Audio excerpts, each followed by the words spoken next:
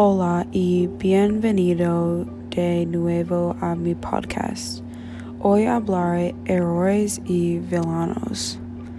Desde mi perspectiva, un error es una persona que ayuda a todas las personas en su comunidad, es muy fuerte y compasivo.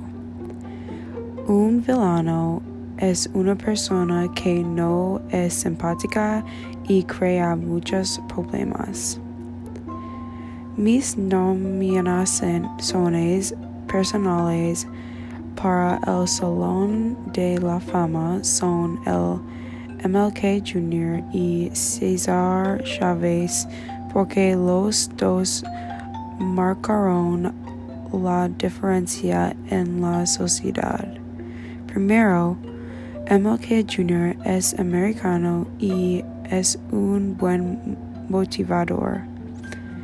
Él habló en frente de muchas personas en Washington y luchó contra leyes que no eran para los afroamericanos. Hizo una diferencia en todo el mundo. Luego, César Chávez era también un héroe que era mexicano-americano. Él ayuda a muchas personas que trabajan en lugares pobres y era una voz líder por la igualdad. Estas dos personas tienen muchas similitudes.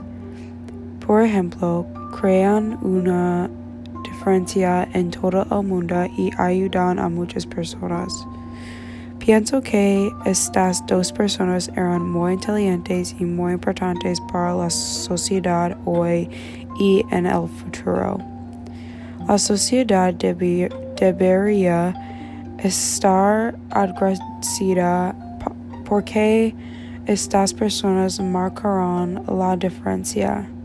Si pudiera hablar con MLK y César, les agradecería y les daría que son personas que cambian la vida. Mis nominaciones personales para el Salón de la Infamia son Joker y White Tiger. Para empezar, White Tiger estuvo en la cárcel mucho tiempo porque era malo. Joker es un americano y causa muchos problemas.